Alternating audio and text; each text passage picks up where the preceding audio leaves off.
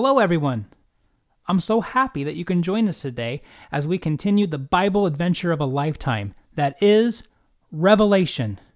The revelation or unveiling of Jesus Christ, the Messiah, our Savior, and our righteous Judge. I'm Brad. And I'm Scott, and this is Not About Us.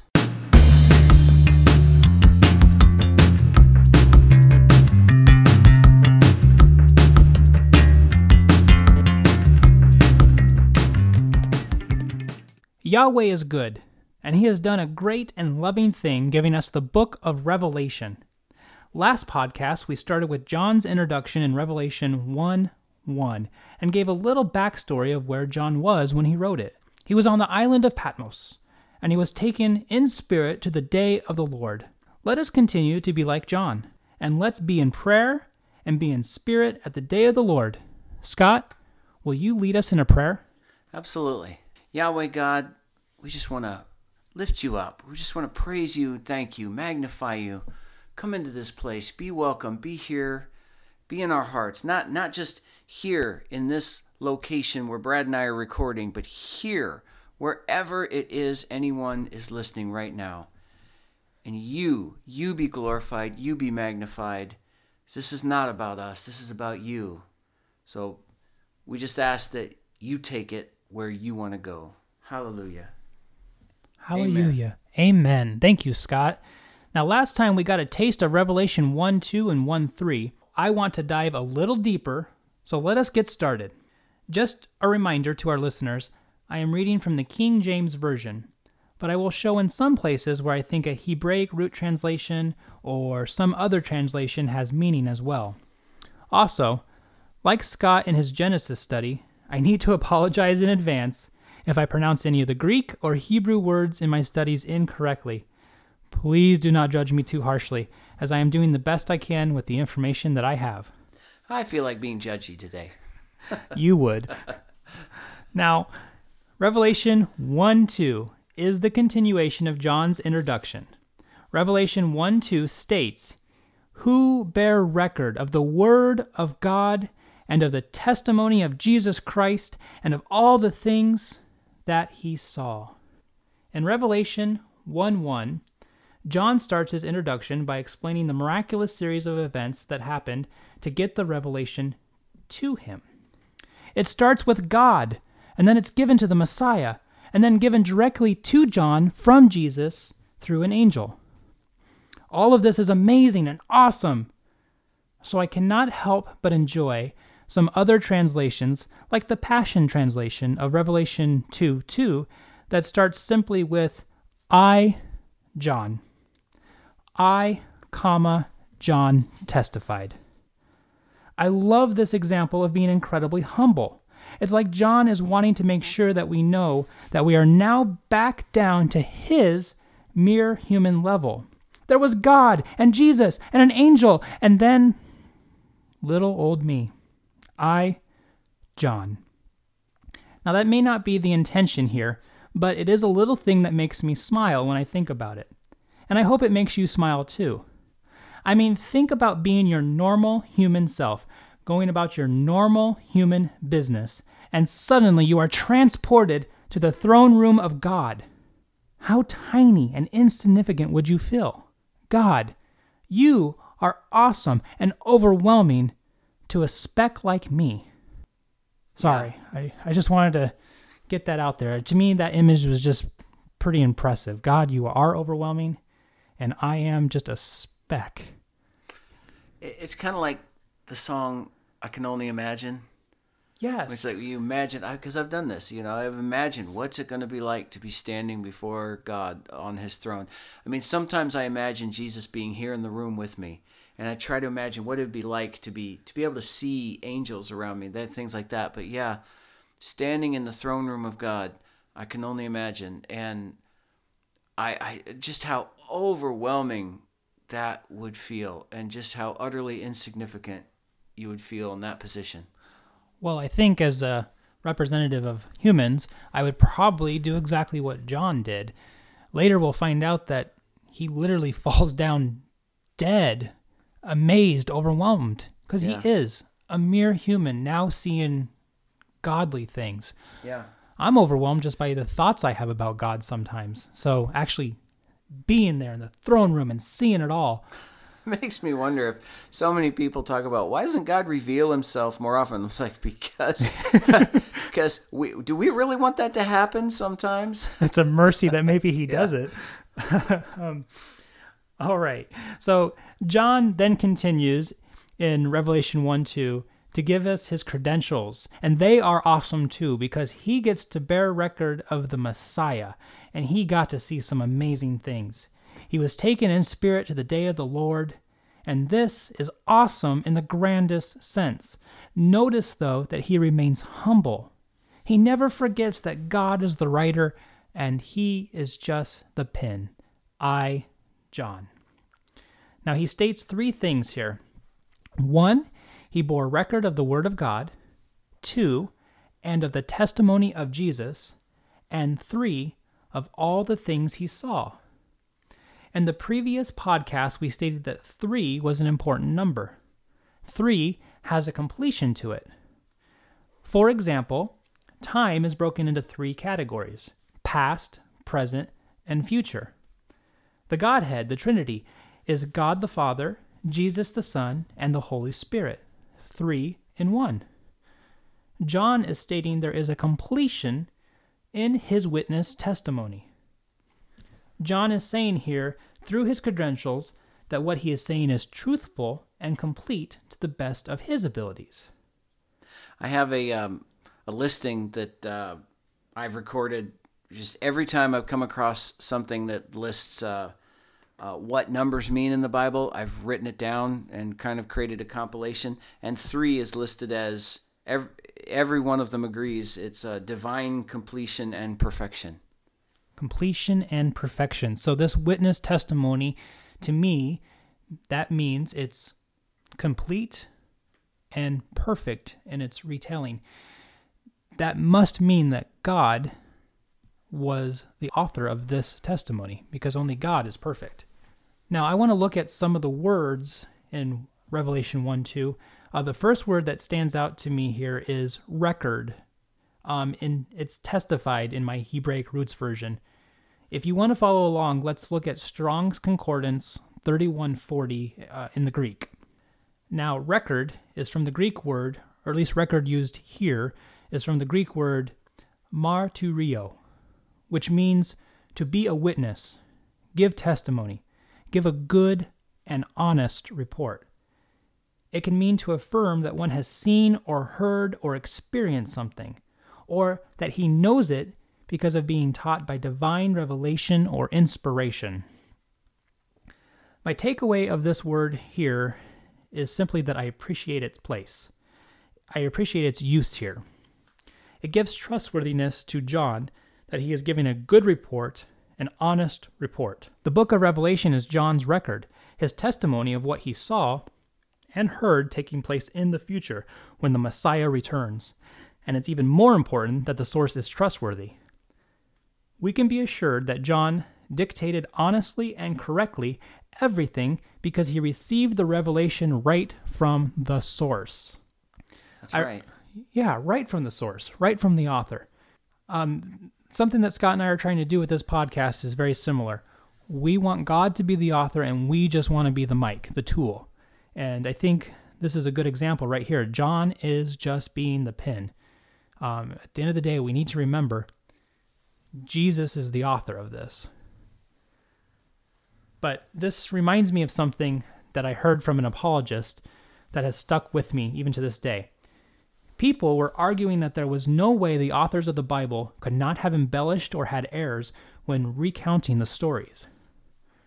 They argued that it would be like playing the telephone game.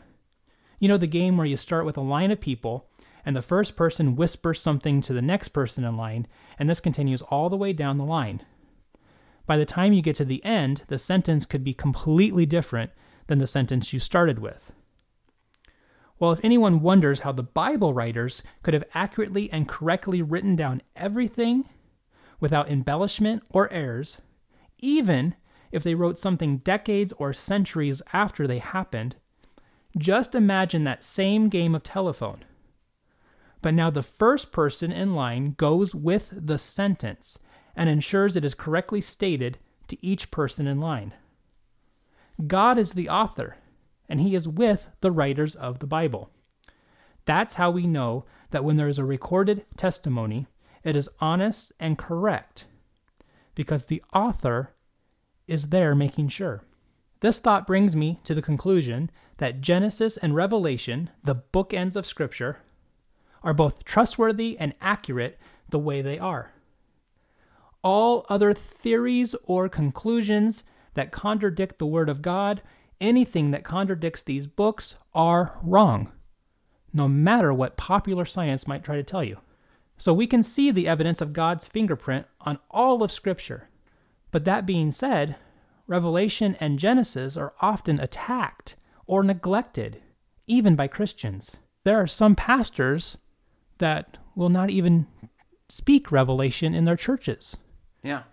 I told you about, in the introduction, how, I had a question when I was young, and the pastor just shut me down, said, no, Revelation shouldn't even be in the Bible, just ignore it. I've had other pastors give me similar statements about it, but I remember one time it was about 20, 30 years ago, I really wanted to dig into the Bible, and I found a book series on a Bible study that was highlighting each book of the Bible. I thought, this will help me. I'll really get into it. And I grabbed Genesis to start with, and one of the most depressing things I found was that it started by saying, now we have to remember that none of this is real. And I was like, oh boy, and this is coming from a so-called Christian source. And you find this a lot with these two books. Brad's right. And it can depress you. That thought just literally broke my heart. The fact that someone is saying, remember, start out that this is not real. And to call yourself, an expert in God, then, I'm sorry, sir, you're going to have a lot to answer for on that. These books are attacked. They are neglected. There are those that try to undermine the reliability of these two books. This makes me think of the enemy.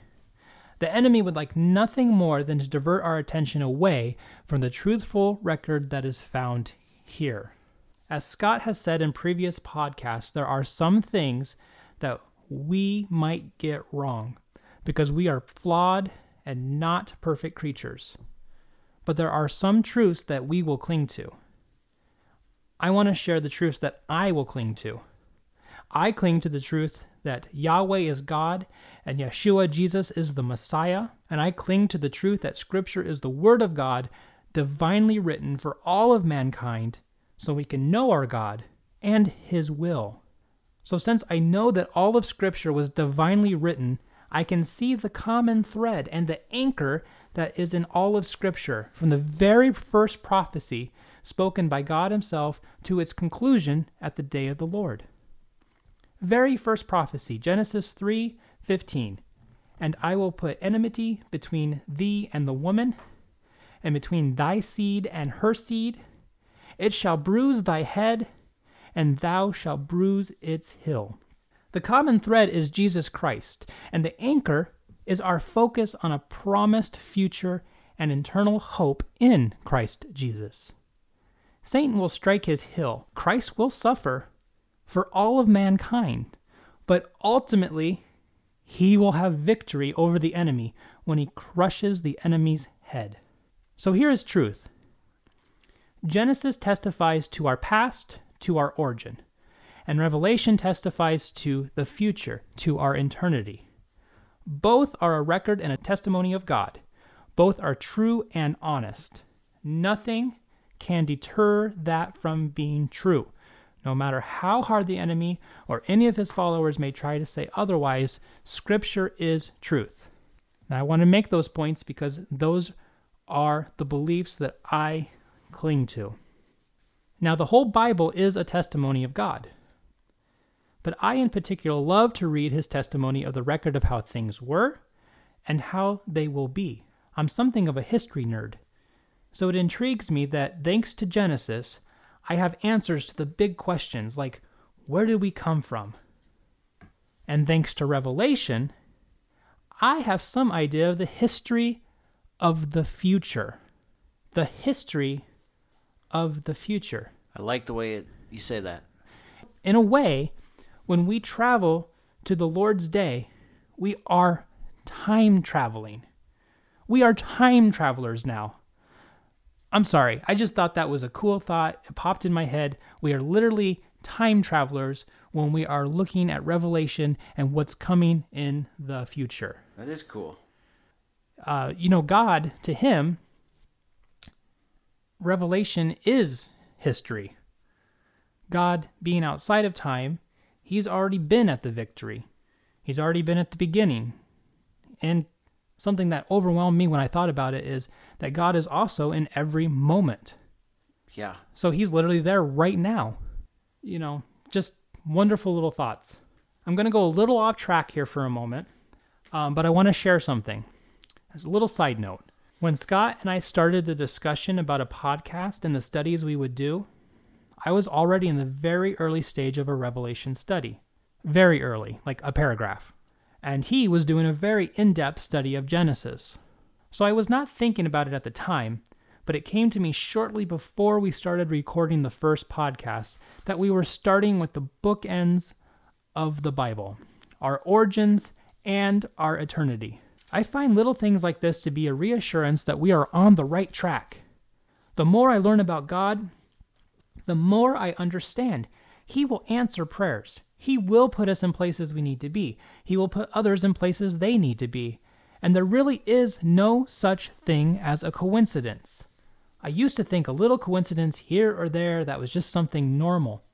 But after having some unique experiences of my own and learning to see God as he is, I no longer credit things like this as a coincidence. I like to refer to them as God winks. They can be big or little things, but I enjoy when I'm able to see the connections, the godly connections. I know I'm off subject here, but I feel the Spirit is encouraging me to share a particularly cool God wink. One day, about 4 years ago, I was at work, and I got one of those dreaded phone calls. My mom was being rushed to the emergency room. All I was told was it had something to do with her heart. My mom had other serious health issues, and I was immediately stressed that this would be it. This would be serious. I start driving to the ER, but I have a long commute to get there. Along the way, I start to pray because I am starting to feel some anxiety. I ask God to help keep me steady and to keep the anxiety away so I can have a clear head when I get there. I want to be able to answer the doctor's questions and to be supportive to my mom during this time. During my prayer, another car is in the far right lane, and I am in the middle lane. This other car decides they need to be in the far left turning lane, and with only inches to spare, they come into my lane and continue to the other lane. They will turn down a different street, and I will never see them again. I have to hit my brakes, and I'm in the midst of an emotional episode. I should be mad, and if I remember correctly, I think I was for just 100th of a second. But then I see the God wink. The license plate on the car says steady. S-T-E-A-D-Y, steady. I asked God to keep me steady, and right in front of me is a sign that literally says, be steady. About that same moment, I also become aware of the song that has been playing in my car. Shoulders by King and Country. I see that God wink. God was telling me to be steady, and he is lifting me up on his shoulders. Now, some people will hear a story like this and assume it is a coincidence. But I believe that if you open your heart to God, you will see moments like this are just another way that he is proving he is here with us. God with us. Oh, and when I got to the hospital, I was calm. I was able to be supportive to my mom. I had a Bible with me, and I read it to her. I also shared this story with her sometime afterwards, and that brought her comfort too. So that's a cool little God wink that happened to me. But we can get back on track now. All right, so the next thing I notice in Revelation 1:2, he bear record of the word of God. In my Hebraic Roots version, this says, he bear record of the word of Elohim. Elohim is plural and means gods. Scott talked about this in a previous podcast as well. But to me, this gives credit to the Godhead, the Trinity, more credit to 3 being a complete number, being a perfect number. The word of God, or the word of Elohim in this context, it is referring to Jesus. All right, so let's keep moving on here. I'm going to go to the end of Revelation 1:2. He bear record to the word of God and to the testimony of Jesus Christ and of all things that he saw. If you're following along, the word saw is Greek horaho. It's Strong's Concordance 3708. And it means properly see, often with metaphorical meaning. To see with the mind, to perceive with inward spiritual perception. Now, looking into these words a little more gives them deeper meaning. Not only is John physically seeing with his eyes, but it is also going to his mind and spirit. I love this thought because it means when you see Jesus and all the things he does, he is getting into your mind and into your spirit. Yeah, it's like, all things that I saw. It's like at the same time he's saying all things that was, and he's bearing witness to all things revealed to his spiritual understanding as well. I made a connection here. After being asked what the greatest commandment was in Matthew 22:37, Jesus replied by saying, "Thou shalt love the Lord thy God with all thy heart, and with all thy soul, and with all thy mind." So when you see Jesus, you are letting him into your heart and soul and mind. Now, I don't know if this connection here makes sense to anyone else but me, but I'm appreciating this meaning behind what I am reading. Just the word saw can be even deeper than just the print on the page. And so this is why I don't know how to properly express to you and to try to encourage you. Study the word of Scripture. It's worth it. The more you get into it, the more that you'll see little connections, the more that will be revealed to you. I encourage you, study. I agree with Brad. The Bible says, meditate on the word day and night. Just that repetition, that going over it, that not just reading it and moving on, but reading it and stopping and going, what did I just read? And just meditating on it, dwelling on it. Things will pop out as you chase God, and he honors that chase. He wants to know how serious you are. One pastor one time explained it. We have covenant with God, so what we give him, he will give to us. And if you give to God with the little spoon, he's going to give back with the little spoon. But if you give to God with a shovel and heap on, then he's going to give back to you with his comparative shovel. The more you give to him, the more he's going to give back. The more you chase, the more he's going to reveal. Definitely, I'm in total agreement with Brad on this. Meditate on the word day and night. Chase him. Go after this Bible study, your Bible study. Wherever you are in the word that God has you, go after it. Thank you, Scott. I love that image. I'm going to try to give God a shovel, and he's going to come back with a shovel that's comparable, but God's always going to have more, and his shovel's always going to be more important and better. All right, let's go ahead and get to Revelation 1:3. Blessed is he that readeth, and they that hear the words of this prophecy, and keep those things which are written therein, for the time is at hand. For those following along, let's look at the word blessed. It's Strong's Concordance 3107.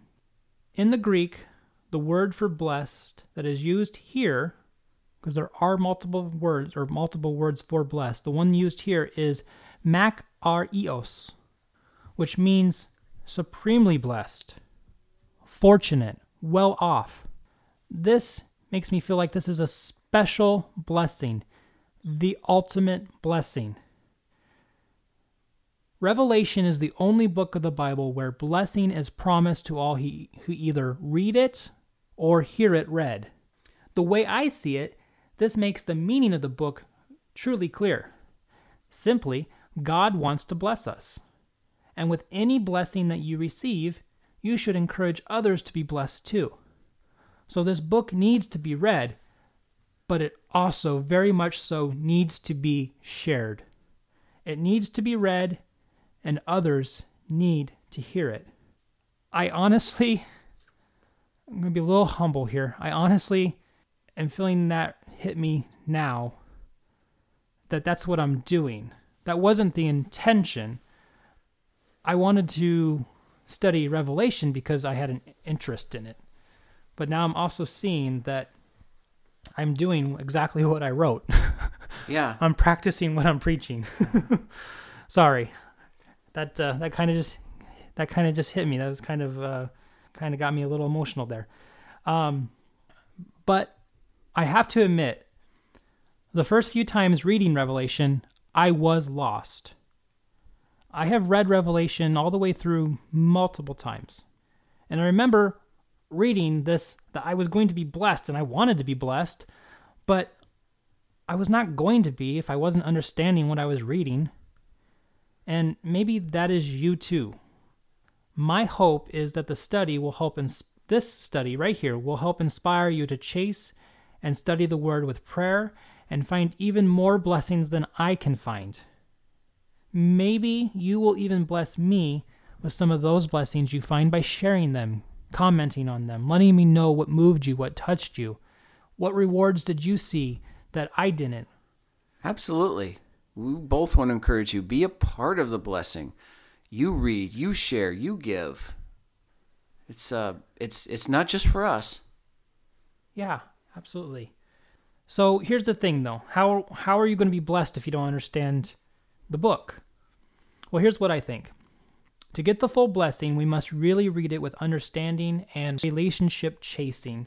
I mentioned it last time, but we must be intimate with God and the Messiah. God truly wants to be intimate with us, and He will share more and reveal more of Himself the stronger that relationship gets. But with any relationship, it takes work. As we will see, though, that work gets paid off. The rewards are awesome. In fact, I'm going to jump ahead a little. We will go into greater detail about this later when we actually get there, but right now, I want to share one of the rewards with you. To the church of Pergamos, those that overcome will be given a white stone with a new name on it. Like I said, we'll go deeper on that later, but right now I want you to think about this for a moment. Jesus has a new name for you that only He knows. A name associated with your character. How awesome is this? The Almighty has a nickname for you. I mean, I hope this is exciting you as much as it excites me. The Almighty not only knows you, but He has a special name for you, a pet nickname. This is an awesome level of intimacy. It really is. Yeah. Brad and I discussed this earlier, talking about my name's Scott, his name's Brad. That's our name. It's intimate. It's us, but we share that name with many, many people throughout history. But this is the one and only name for you, that no one else shares this name. This is God's special name for you and you alone. Hallelujah. What an awesome reward. I'll try to put that in perspective to you here. When I met my wife, she was introduced to me as Caitlin, her formal name. The more familiar we got, I started to call her Kate, less formal. As the relationship builds, I start to call her sweetheart and other little intimate nicknames. After she is my wife, I call her Wifey. I've also adopted other little nicknames for her, like Kiwi and Kit Kat. I even have some names that are just between us, and they will remain just between us because she will kill me otherwise. Oh, it's okay. Go ahead. You can do it. Nope. I won't tell her. Nope. The more intimate our relationship, the more comfortable it is for me to name her things related to her character or that have special meaning in our relationship together. So God has a nickname for you, but you got to work on that relationship. You got to get to a very intimate place so he can share it with you. Yeah, that touches on something else too. What you just mentioned there, with the nickname, the white stone with a new name. It's for those who overcome. It's not for those who aren't chasing and not caring. Yep, just I want you to be aware of that. When we get to there, we'll talk about how you can receive those rewards. Not everybody's going to receive them. Now, that's not saying that if you make it to heaven, it's not going to be glorious and wonderful. You're going to be in heaven. It will be glorious and wonderful. But there will be some rewards reserved for those that were intimate with God while they were here. They were chasing God while they were here. While they had the free will, they were choosing God. And we'll get there. We'll in future studies, we'll get to those points. But just remember, the common theme will always be, I'm encouraging you to have a relationship with God. Chase with all your heart, all your mind, all your soul. I am a living testament that it is worth it.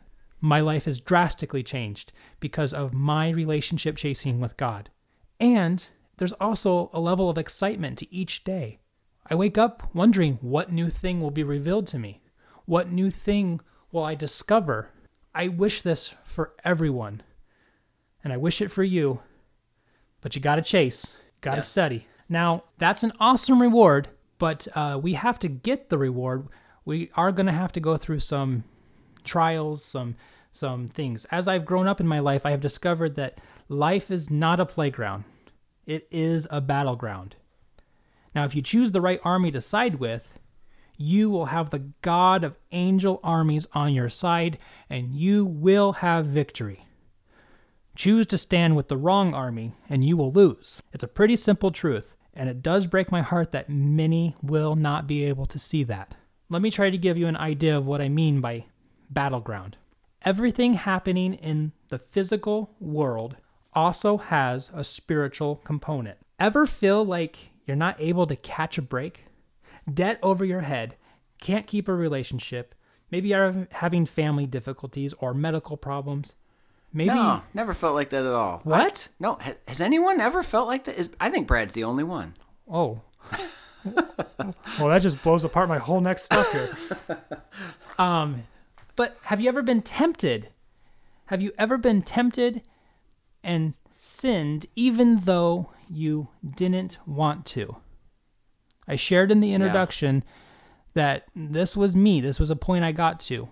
Even after I was relationship chasing, I was still sinning. And I had a really deep emotional episode. Listen to the introduction. I'm not going to bring it up again here for time's sake, but I was still sinning. I was still being tempted. And that's because it was a spiritual attack. Even the most successful people in life, the people that you think have it all, they are going to be attacked. The enemy is wanting to devour you, and he will use all the tools in his arsenal to do so. 1 Peter 5:8 explains it. Be sober, be vigilant, because your adversary, the devil, as a roaring lion, walketh about, seeking whom he may devour.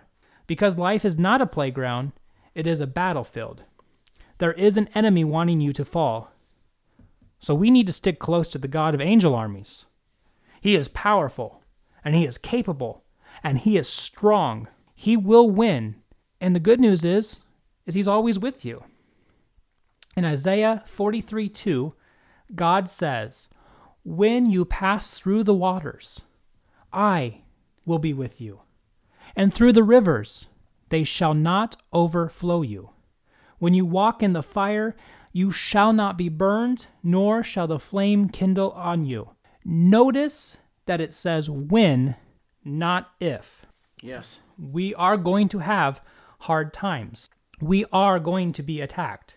We do have to fight on the battleground sometimes. But God is with you. If you are with him too, then nothing can overflow you. Nothing can burn you. The kindle will not fall on you. God shows us the future in Revelation. And to anyone that follows what is written here in the book of Revelation, anyone who follows the orders of God, anyone who puts their trust in the Messiah and does not rely on their own righteousness to save them, you have access to the final battle plan. You have a blessing here. You have an awesome weapon to put in your arsenal because you have victory if you choose the right side. This is why Revelation can be a blessing to you, because you win. Amen. And as I hope you will see as we continue on in this podcast study, the rewards of the victory are awesome. Okay, so that's blessed. Let's look at the next word of interest here, to me anyway. Readeth, or reads. If you turn to Strong's Concordance 3:14, the Greek word is anaginosiko. Boy, I got that wrong. Don't know that I could have done any better. But let's stop here for a moment. There's something in this word that I think is really cool. I hope you think so too. The definition is to know certainly, know again, read, personally know, properly, to know again through reading. It can also be understood to mean reading enables others to relive what was conveyed by the original author, or can be understood to mean reading enables others to reappreciate what was conveyed, experienced by the original author. So here I am reading this to you. I am rereading Revelation to myself as we go along. So here is what I think is pretty cool, and why I think Revelation is such an awesome adventure. When I read something that is really good and full of imagery and substance, I can get completely lost in it. I can literally relive it, as the Greek says, as if I was the main character. So as we go along, I am planning on reliving what John saw. I hope that I can present Revelation to you all in a way that you too can relive the experiences that John has, and then together, like the Greek says, we can reappreciate what is happening. Maybe then we can read this to others, and they too will be able to relive the experiences written in this book. And that's readeth.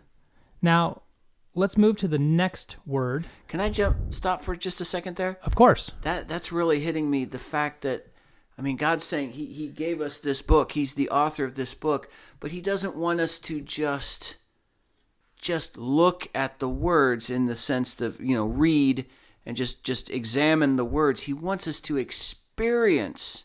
He wants us to relive it. That's really catching me, the way you explain that.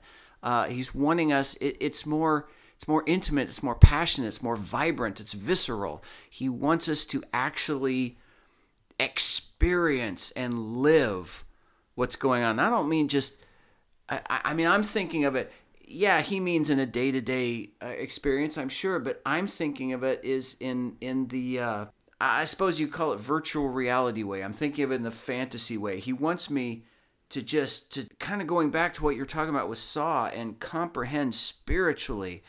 I'm just imagining the story, watching a movie, and just reliving it within your mind. It's just catching me, the excitement of all of it. The when you hear a story and you just swept away by it. That's the way I'm picturing it. God wants you to experience it in that way. Absolutely. Now, I had an experience years ago where I was listening to the Bible on audio. And they had hired professional actors, and they had sound effects, and they had all of these kind of things. And I got to the Psalms, and this had never occurred to me until I actually listened to the Bible being read to me in such a way. But there's emotion, there's excitement, there's passion. These actors were saying the Psalms that I had heard in churches and just in my own readings as just, and God did this, Yes. But they were giving me passion. And God, you will be my fortress, my protector. It was eye-opening. It made me realize that the Bible is full of passion. So become these people. Have that experience. Do like Scott said. Relive it. Experience it. But anyway, for time's sake, let's reel it back in for a moment. Let's get back on track here. The next word in Revelation 1:3 I want to talk about is prophecy. Those following along, it's Strong's Concordance 4394. Now, the Greek here is prophetia. Probably got that wrong too. I'm trying. And Scott's first Genesis study, which I strongly encourage you listen to, he explains prophecy with some great insight, including why people get stuck on the future-telling prophecy. I think it's important that we try not to get focused on future prophecy, no matter how cool it might be to know future things. And I don't want to sound like I'm a hypocrite or anything here. I do appreciate God showing us the future things. I'm amazed at the thought of the future things. I mentioned it earlier, time traveling, awesome. But I think we also need to be focused on God's will in the moment.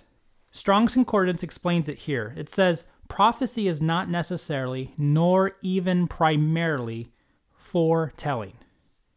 It is the declaration of that which cannot be known by natural means. It emanates from God and is the foretelling of the will of God, whether with reference to the past, present, or future. Once again, strongly recommend you listen to Genesis Podcast Study 1. Scott mentions why people get caught up on the future things, because it's cool, but I encourage you. Listen to that. When reading Scripture, I think it's important that we let Scripture define itself. And something I have learned over the years is to just keep reading. A lot of people will read some bit of truth and just cling to it. But there is so much more to be discovered if you just keep reading. Revelation is translated in Greek, but the book is distinctively Jewish, and there are hundreds of references or allusions to the Old Testament. In fact, Daniel is considered by some to be the revelation of the Old Testament, and there are many common images and symbols between these two books. It kind of goes hand in hand as a foundation to Revelation.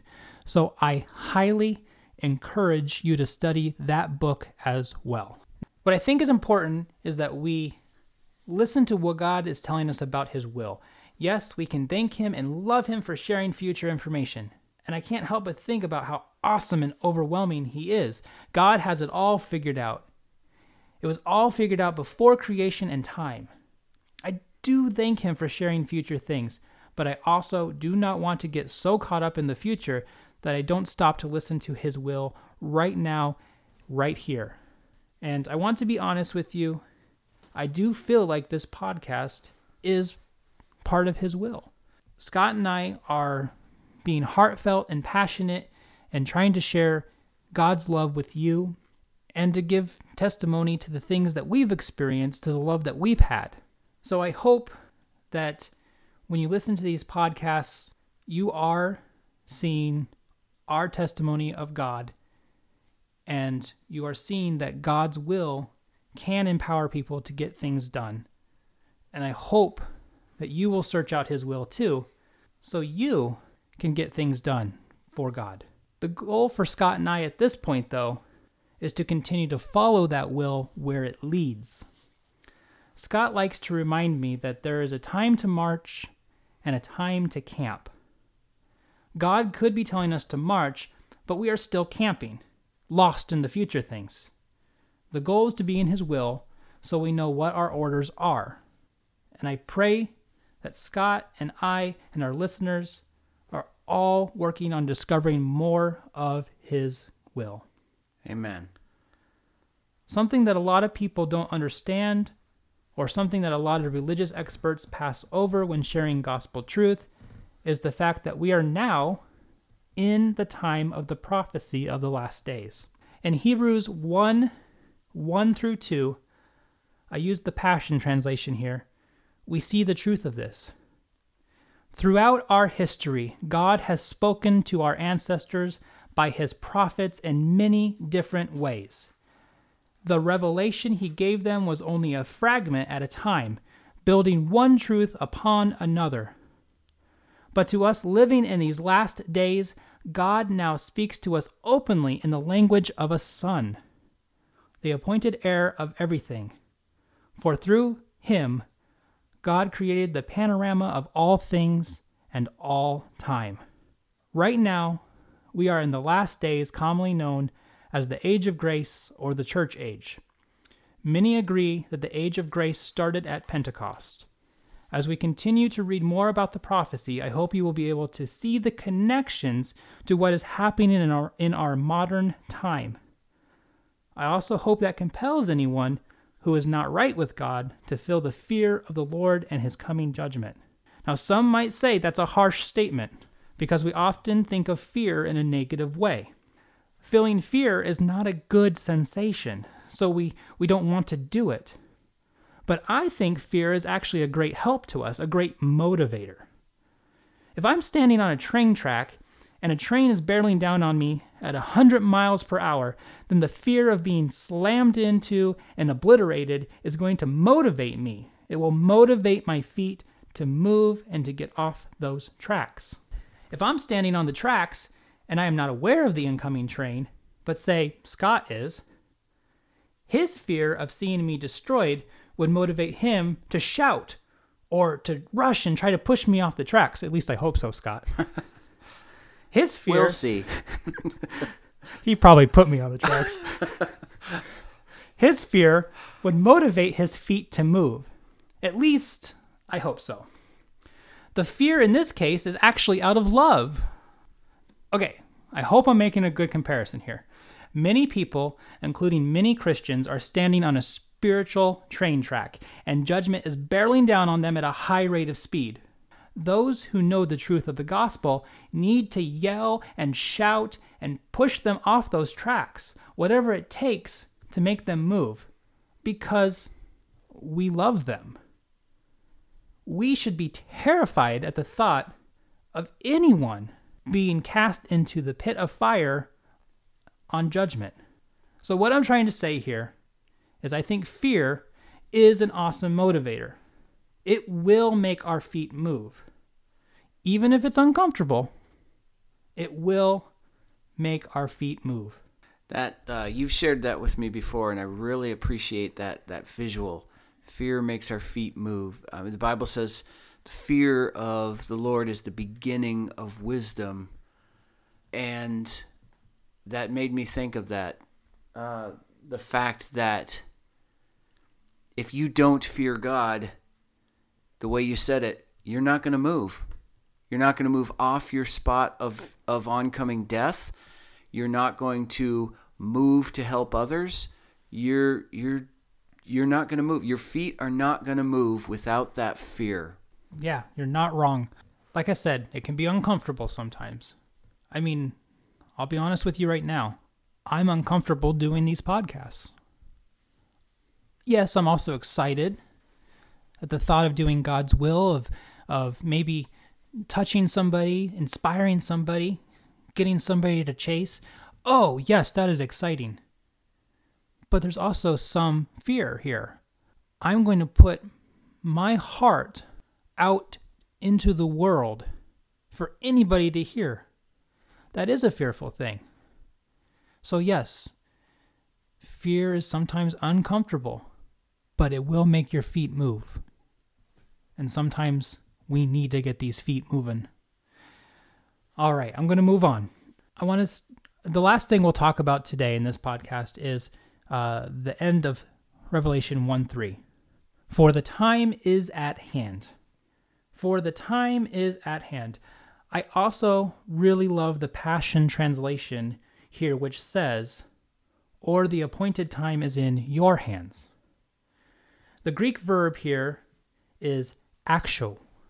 I probably got that wrong too, I'm sorry. Which means squeeze, in your hands, or to hold the reins.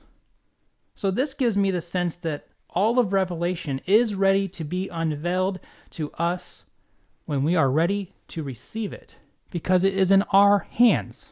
I like that. I've heard it said before that the time is at hand,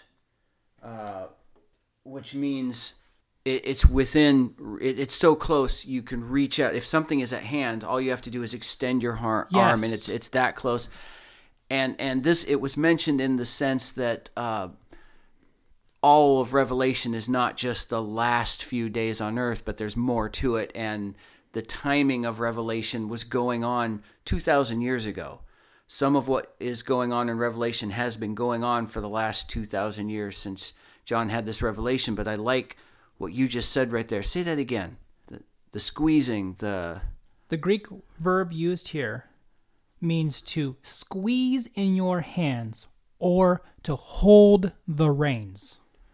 I like that imagery, but you said something else, and I lost it while I was talking. It was like, when it's here, hanging on to it? So I guess the question then is, are we ready for the full unveiling? This gives me the sense that all of Revelation is ready to be unveiled to us when we are ready to receive it, because it is in our hands. That right there. Yes, when we're ready to receive it, and that's not, it's the... my mind's getting blown right now.